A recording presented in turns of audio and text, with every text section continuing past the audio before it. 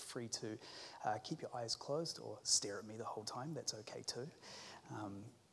And I want to offer a few reflections tonight on a passage in Matthew that we've all skipped over many, many, many times before, to get to the more exciting parts of Matthew's gospel, like the parables and the narratives of Jesus' life. But I want us to come to the opening of Matthew, and it's a list of names, and it's the genealogy of Jesus. And bear in mind that this is the first thing that you find when you open the Matthew's gospel. You find a list of names, you find a genealogy. And bear in mind too that this is the first thing you come across when you open the New Testament. The first thing you find is a genealogy. Why is that? Because the first rule of any good writing is to open with something that's going to catch people's attention, right? That's the first rule. You don't want to open your writing with something that's going to kill people with boredom. So why does Matthew open with a genealogy? Well, there we see. I think, on the one hand, what Matthew is doing here is that he is telling us what families are really like. And on the other hand, he's giving us the gospel, I think, in short form. How so? I'm going to read the genealogy and then I'll offer a few reflections on this. Now, bear in mind, this might be the only time you hear a genealogy read in a church kind of setting, okay? So you guys should feel privileged that I'm about to read this. And if any of you are having children soon, take note because there's some killer names in here, okay? So relax. We'll do this as a kind of a breathing exercise because it's in 3 sections. I'll tell you as we go, okay? Are you ready for this? All my study is put into how to pronounce these names. Here we go. Sorry, I'm sorry. This is it. I'm going to read under this light because I'm quite blind as well. Okay, this is the genealogy of Jesus, the Messiah, the son of David, the son of Abraham. Abraham was the father of Isaac, and Isaac was the father of Jacob. Jacob, the father of Judah and his brothers. Judah was the father of Perez and Zerah, whose mother was Tamar. Perez, the father of Hezron. Hezron, the father of Ram. Ram, the father of Amminadab. Amminadab, the father of Nahshon. Nahshon, the father of Salmon. Salmon, the father of Boaz, whose mother was Ruth.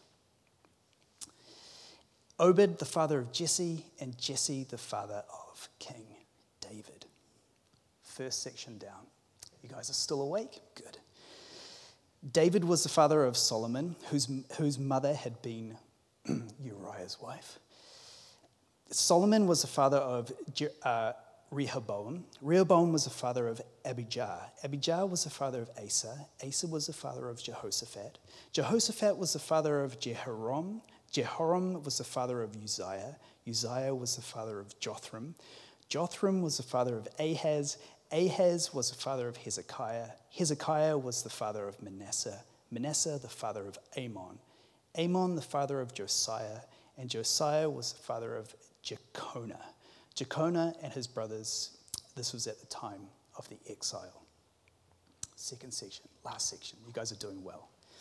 After the exile to Babylon, Jeconiah was the father of Shealtiel. Shealtiel was the father of Zerubbabel. That's the killer name. Andy, take note of that one. Zerubbabel was the father of Abihud. Abihud was the father of Eliakim. Eliakim was the father of Azor. Azor was the father of Zadok. Zadok was the father of Akim. Akim was the father of Elihud. Elihud was the father of Eleazar. Eleazar was the father of Mathan. Mathan was the father of Jacob. And Jacob was the father of Joseph, the husband of Mary. And Mary was the mother of Jesus, who is called the Messiah. Thus, there were 14 generations from Abraham to David, 14 from David to the exile, to the Babylon exile, and 14 from the exile to the Messiah. Wow. First and last time I'm going to read that. Oh, that's awesome. You guys did it. So, I think this is... You guys are still awake, right? Okay. Sorry, that is a killer, eh? But you've got to read it. You've got to read it. I think this is the gospel distilled for us. And this is what I want you to think about tonight. As we look at this genealogy, I want you to ask yourself, what type of people does God use to redeem this world? What type of people does God use to redeem this world? And who is in the family of God? Who is in this genealogy? Because for the most part, what we do get is we get a genealogy of the heroes of Israel. But we also get these weird, quirky characters, these oddballs, these outsiders, these strangers. We get these people that seem a long way away from God. We get basically sinners. Who's in the family of God? What kind of people does God redeem this world through? Here's some concrete examples. Jacob is in this genealogy.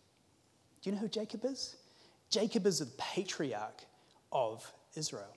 He's one of the patriarchs of Israel. Jacob is also someone who wrestled with God. Jacob is a wrestler with God.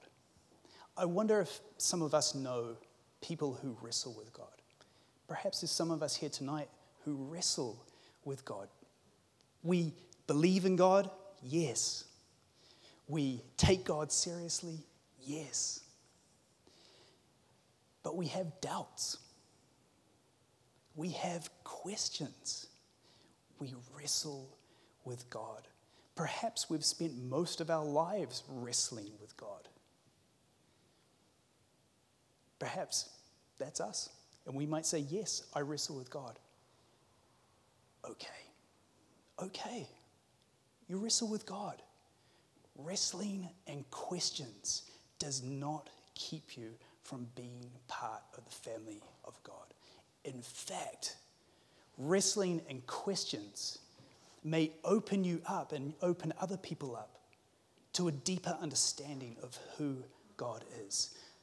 God was pleased to have Jacob as part of his family.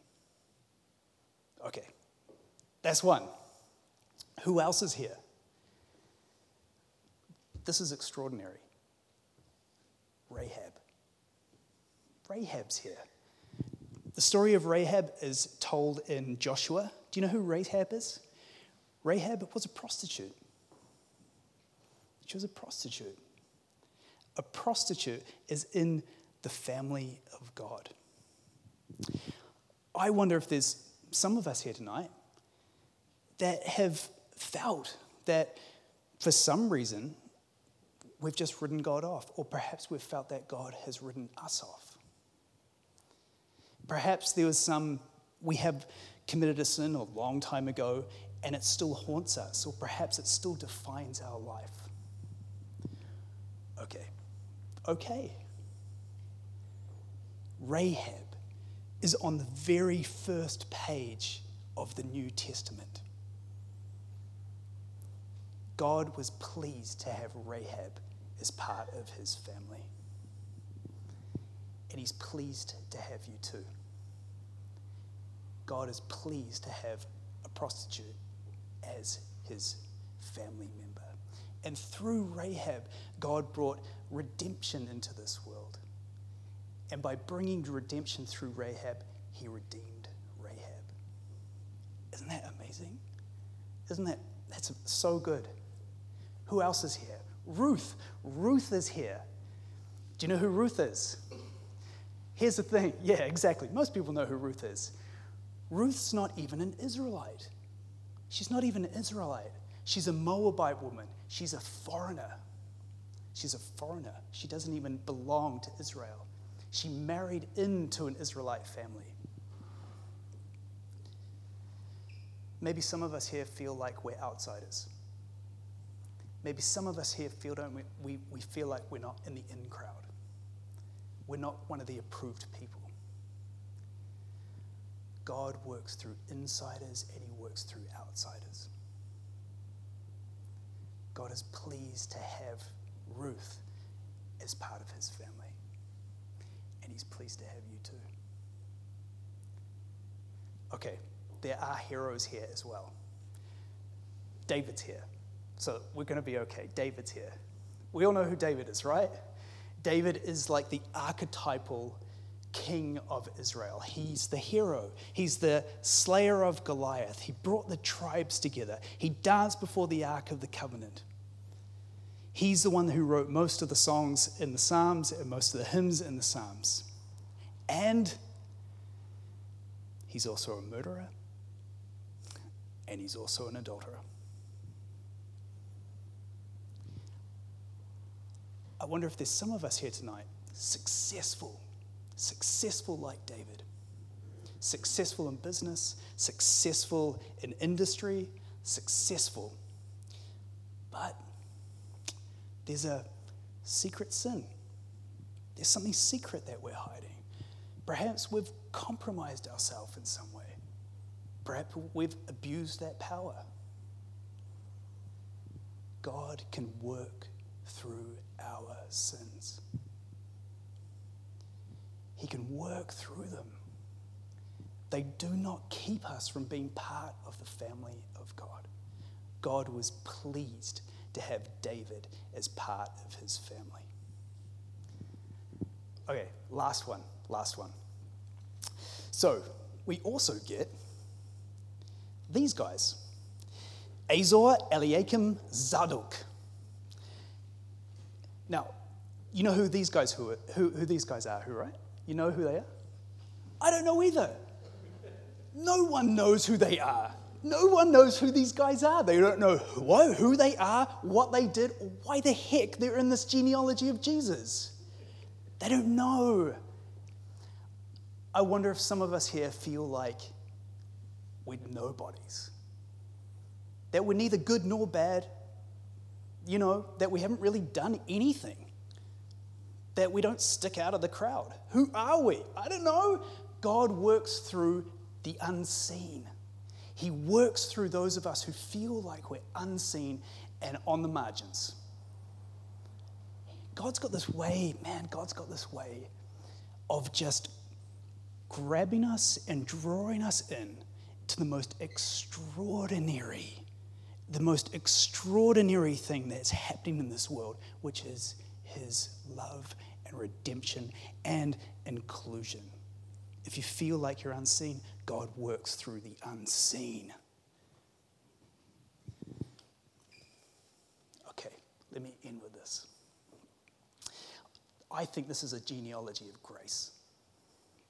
That's what I think. That's why I think this is on the front page of the New Testament. I think this is about grace. What is grace? It's the moment where God hands you back your life. Because when you're not living in grace, you're actually holding on to your life. It's something that you don't even have. You think you have it, but you don't have it. And grace is where God says, I'm giving it back to you. Why? Because a human being fully alive is the glory of God. And when God hands you back your life, he says, be who you are, truly who you are. Become the person I made you to be. Don't get tangled up anymore. Here's grace. Now go and live. Go and live. Stand up and live. This is grace. What kind of people are in the family of God? The funny thing is, you look at this genealogy, who does God work through? Who does God use to redeem the world? Who's included in the family of God? People like you and people like me. People like you and people like me. And sharing these stories of Jesus, I think, is the way of grace. And it's the way to spread the word of God. Telling our stories. Those are powerful stories. Don't be afraid of your story. They're powerful stories that God uses. And it also reminds us that the world is more than we thought it would be. That you are more than you thought you could be, and that God is more than you will ever think. Right? And it also tells us that you are not trapped in the story that you tell yourself. Let me say that again. You are not trapped in the story that you tell yourself. God gives you your life back. God works through sinners and he works through saints. He works through insiders and he works through outsiders. He works through oddballs and he works through the quirky. I should know. And above all, God is pleased to have you, all of you. God is pleased to have all of you as his family members. That's good news.